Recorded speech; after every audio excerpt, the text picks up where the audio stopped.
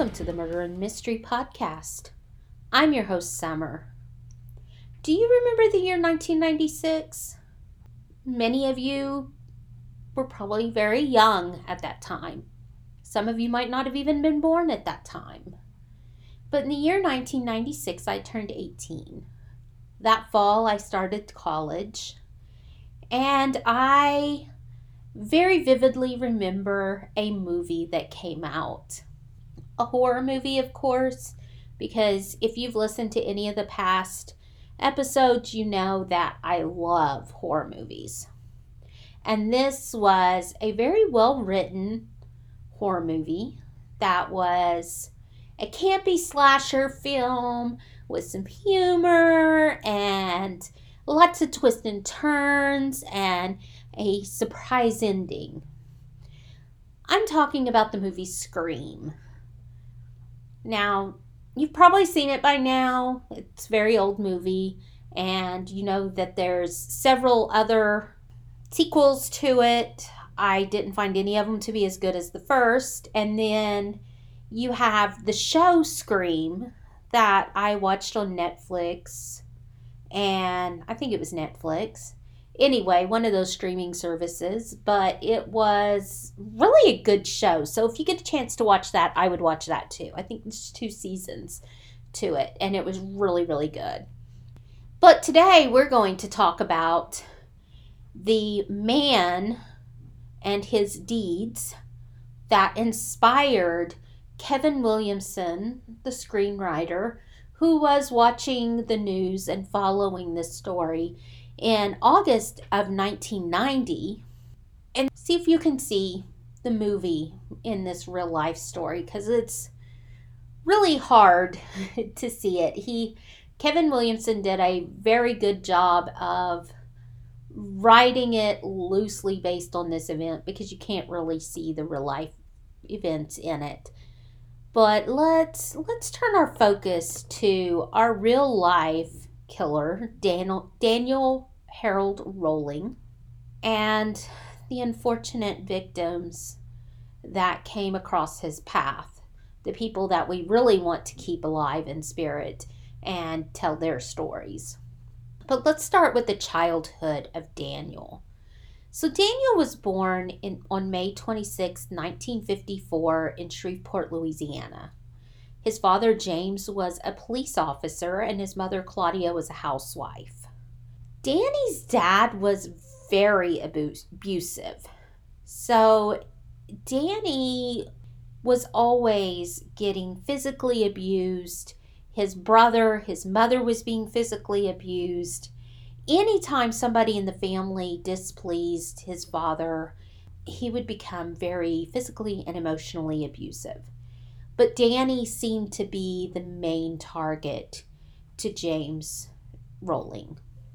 James would tell Danny that he was unwanted, that he was horrible, that he was unfit, that he would never amount to anything. He was just a very bad father.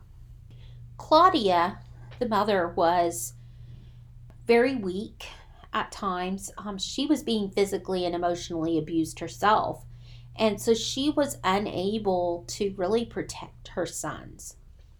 At one time, she went to the hospital and told them that her husband, James, tried to make her cut herself with razor blades. She made repeated attempts to leave James, but would always return shortly after. So she would never stay gone for very long. She'd pack up the kids and they would take off, and then she would always come back. Possibly because of money. She was a housewife. She didn't have her own money because of that psychological torment, that being told over and over that nobody would ever care for, nobody would ever love her, not having support, and being a single mother and just really feeling like she had to stay with her husband. Not to mention that her husband was a police officer.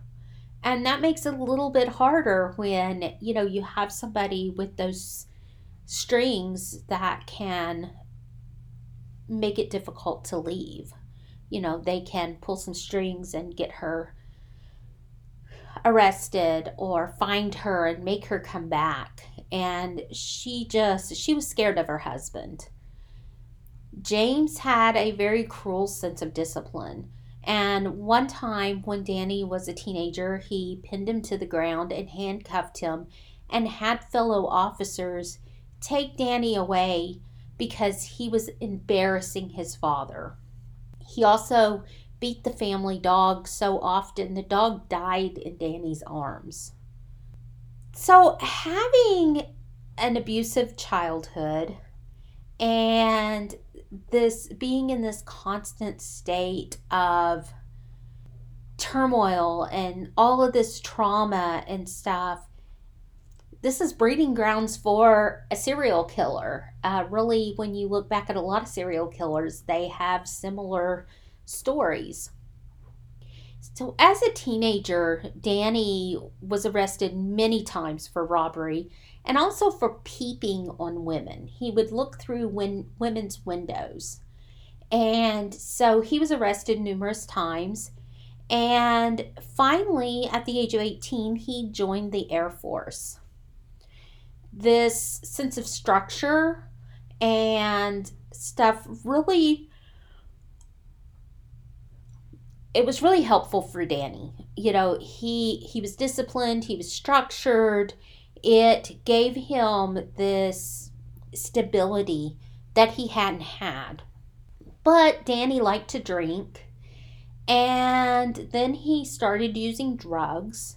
He was kicked out of the Air Force in 1972 for possession of drugs. So he wasn't in there for very long before he was kicked out. Danny had difficulty assimilating to society as he became an adult. At his most stable, shortly after returning from the Air Force after being kicked out, he went to live with his grandmother and was somewhat stable. He held a job. He was an active member of the church, and during that time, he met a woman. He got married, and he had a little girl. But he couldn't sustain the stability for long. And the abusive father started coming out in him. Like, he started acting like his father. And this eventually drove his wife away. And she packed up their daughter and left him. At one point, Danny was working in a bakery. And this was after his wife had left him. He was in this downward spiral. Things were getting worse and worse. And during this time, he had an accident with a bread slicer and cut off most of one finger. So at that point, he wasn't working. He took to robbing stores and things. He started, robbing places, people to get money, just to get his own money. He was back to living with his parents. This was a very volatile situation.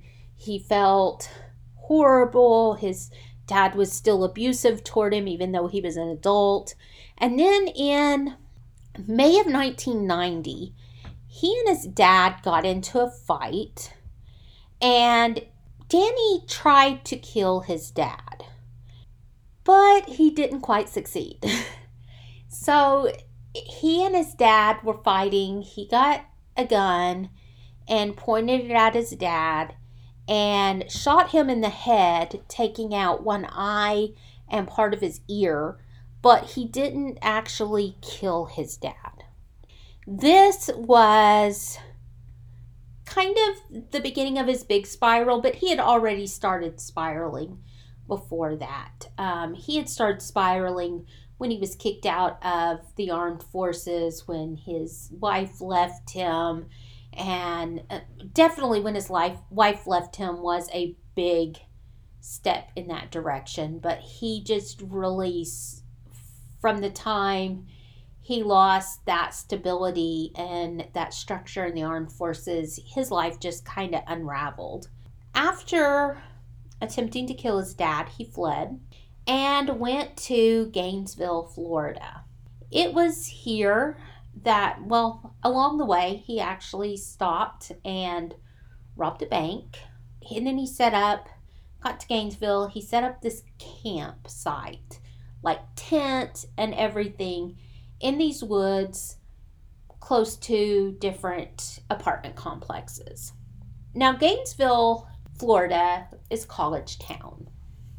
This is in the fall of 1990. There's all these people who are moving in, and so there's this influx of students, and he's watching these students. He's watching them move into their apartments. He's watching them go about their business and get ready to start their new lives.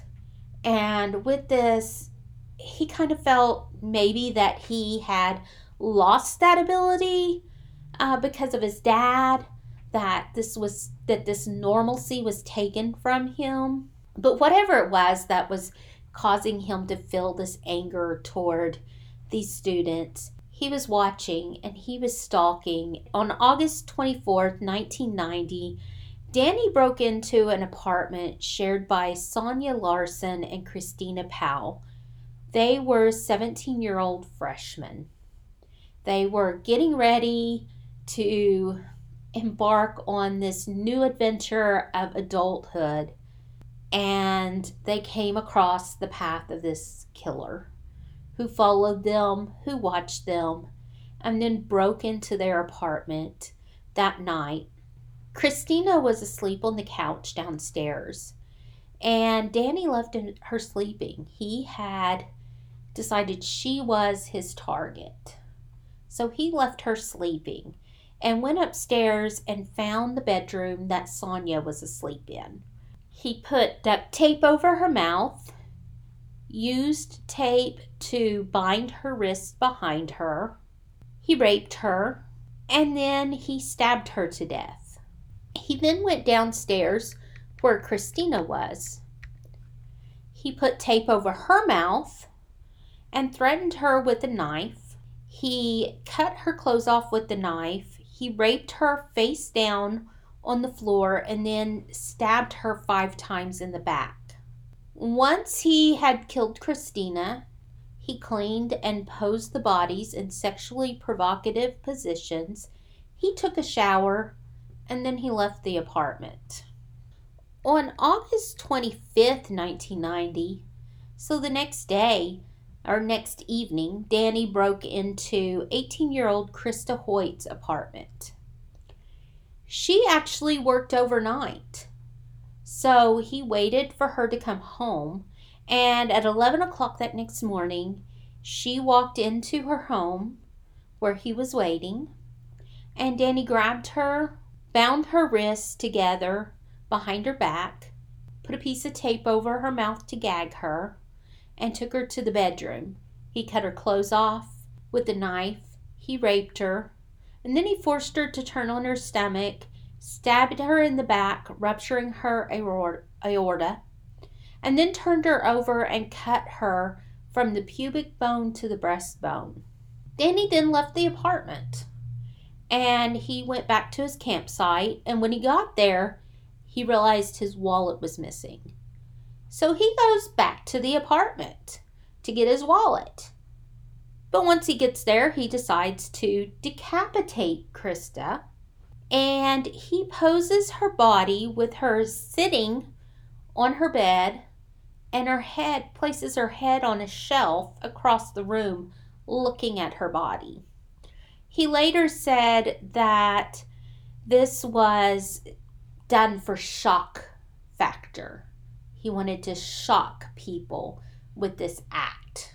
After Krista's murder, students began to get really scared. I mean, at this point, there's 3 young women in this college town who have been brutally raped and murdered, and they have no idea who's doing this. So a lot of students withdrew from college and went home, left the area.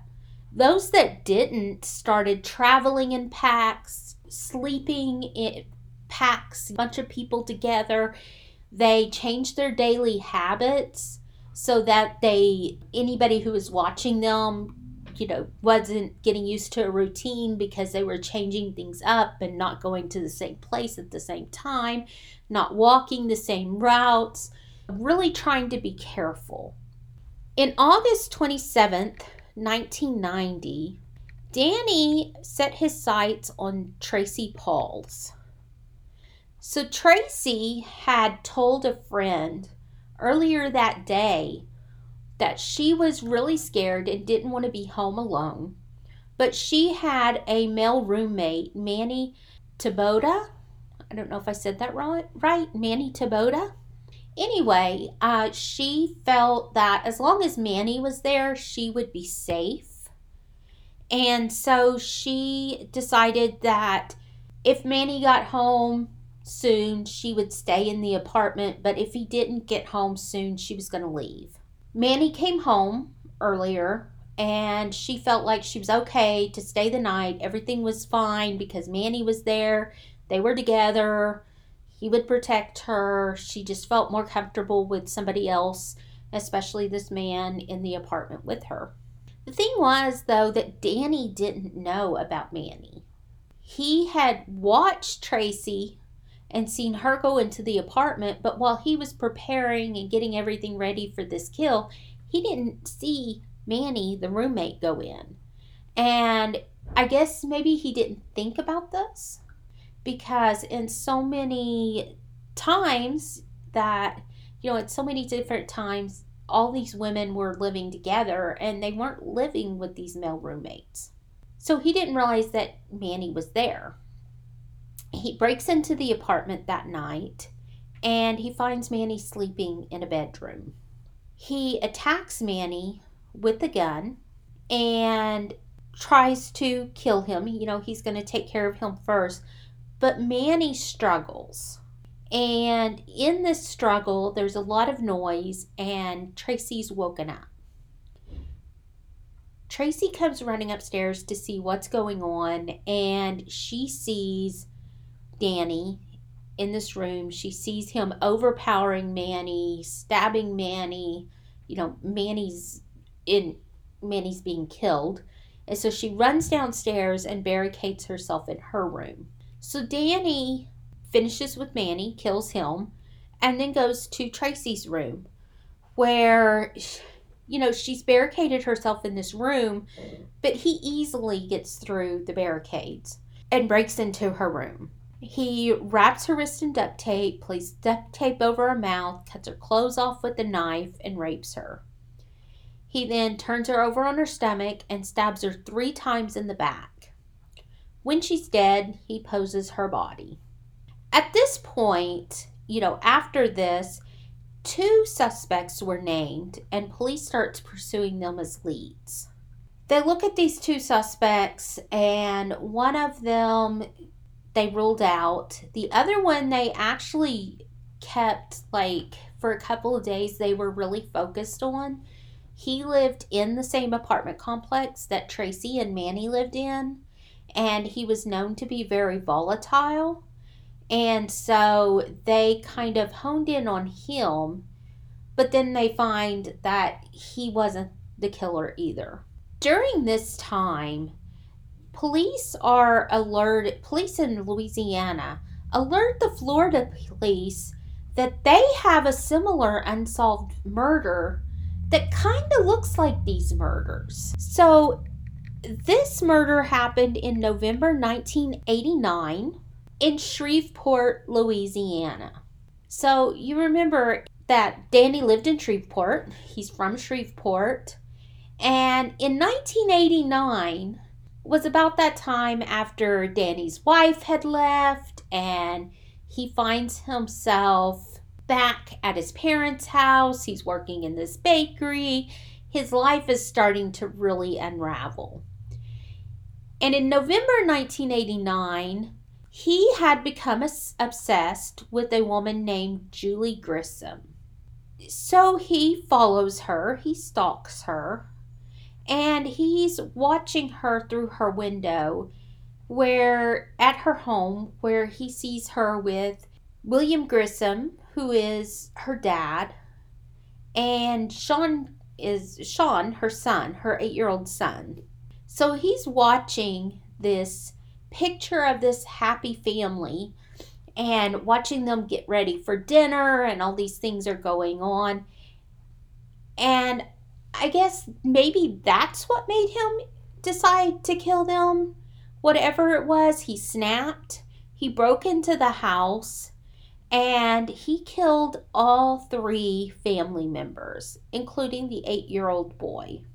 Evidence at the scene showed tape residue on the victims.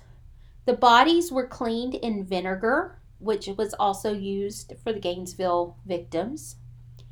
And type B blood was found at the scene, and that was what thought to have been the killer's blood. Evidence of this matched the victims' homes in Florida. You know, you had the tape that was used, you had the vinegar that was used to clean up, and there was type B blood found in these victims' homes. So they think, okay, this is really, really similar. Maybe this is the first murders. And so they kind of link these murders together. In November 1990, Cindy Jurix, I don't know how to pronounce her name, but of Shreveport, Louisiana, had been watching the news. And she had been kind of following these murders. She had thought early on, like in August, when these murders were happening, something in her made her think of Danny Rowland, a guy that she had met at church and had become really good friends with her and her then husband, Stephen. Danny hung out with them all the time, was at their house almost every night, and then he'd made these comments that made them kind of uncomfortable. Then he disappeared, and when he left, and these murders started happening, he had made a comment to her about he wanted to go where it was sunny and he could just lay on the beach and watch the pretty women. And then these murders start happening in Gainesville. She thought of him, but she kind of put it out of her mind. Yeah, he was odd. He said these really odd things. They were very uncomfortable with him, but she didn't want to put 2 and 2 together. She didn't want to really think that this guy that had been in her home and that she had considered kind of a friend was also this murderer. But then they heard about the connection between the Gainesville murders and this murder in Shreveport, Louisiana. And it was just so much. And not only that, a comment by her then husband really made it to where she could not get Danny out of her mind. She was just so sure that he was the one doing this. Her husband, Stephen, had told her at one point that Danny had a problem, and he had told him that he had this problem. He liked to stick knives into people. And this and all the other stuff, she just decided she couldn't stop thinking about it. She had to call the police. So she calls Crime Stoppers tip hotline and tells them that they should look at this guy that she had known named Danny Rowland. Well, Danny hadn't come up on their radar, but at this point, he was actually being held in Marion County Jail, which was just 40 miles south of Gainesville. He had been arrested for robbing a supermarket in Ocala. This was 10 days after the murder of Tracy Pauls and Manny Tabata. So he was in Florida, just 40 miles south. It was already in jail. And so they had decided to go ahead and look at him. The thing is, before she made this call anyway, they had found out, they had realized that they had this blood match, And there was a witness that said that they had seen somebody at the bank during the bank robbery that was missing part of a finger. And then it also had come up on some of the tape that was found that there was one fingerprint missing in these fingerprints that they were able to pull off the tape where somebody was, where they were handling the tape. One fingerprint was missing. They kind of put the two together that maybe this bank robber who was missing a finger and maybe this murderer was the same person, but they weren't sure. They also started thinking that maybe this person had been jailed. I mean, if this person had robbed a bank and then had committed these murders, maybe this person had been caught doing something else and was sitting in a jail somewhere. And they had DNA evidence, they had the blood. So they decided to start doing testing on inmates in this certain radius to see if maybe one of these inmates was matched to these crimes. But before they got there, before they started doing this testing, and of course Danny would have been tested because he fell within this radius in this jail. Before they could do that, they got this tip and they got this name. And when they got this name, they realized, okay, this guy was in this jail. He was not far away. And when they went in to talk to him, they found he had type B blood and he was missing a finger. They also found a tool that had been in his possession when he was arrested that left markings that matched those of some of the murder scenes. It was the tool that was used to break into the sliding glass doors in these different apartments, and it left the same markings. They also found a cassette player. Well, they had been chasing two men during the time of these murders, and it was right after Tracy and Manny's murder. They chased these two men, had seen these two men going into the woods, had chased them into the woods, had caught one suspect, but the other one got away. Turns out later that that person was Danny. But at the time, around the area that these men went to, there was a tent and like a campsite set up. And at this campsite, they had collected these cassette tapes that hadn't been analyzed yet because they really, when they caught the person, he was like a drug dealer, and the guy said that he was going to meet somebody that he kind of knew that was buying drugs off of him. So they looked at it as a drug deal, just a homeless man, vagrant, was buying drugs. They didn't really put the two together at that point, but they had all of the evidence. They'd taken this evidence from this campsite. And when they got the cassette player and they knew that Danny had been in the Gainesville area, they went ahead, they put priority on these. They played these tapes, and what they found was an audio diary alluding to these crimes. Not dictating these crimes straight out, but alluding to these crimes. So in November 1991, Danny was arrested and charged with several counts of murder, which he was later found guilty of the murders of Krista Hoyt, Sonia Larson, Christina Powell, Tracy Pauls, Manny Tabata, and then of the 1989 murders of William Grissom, Julie Grissom, and Sean.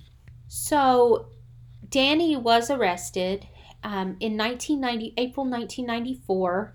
His trial started, and during the course of this trial, it was revealed that Danny was diagnosed with antisocial personality disorder, borderline personality disorder, and paraphilia, which is sexual arousal by unusual objects, situations, or fantasies.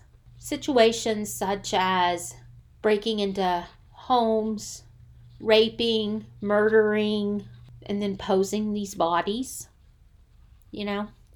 He was executed by lethal injection on October 24th, 2006.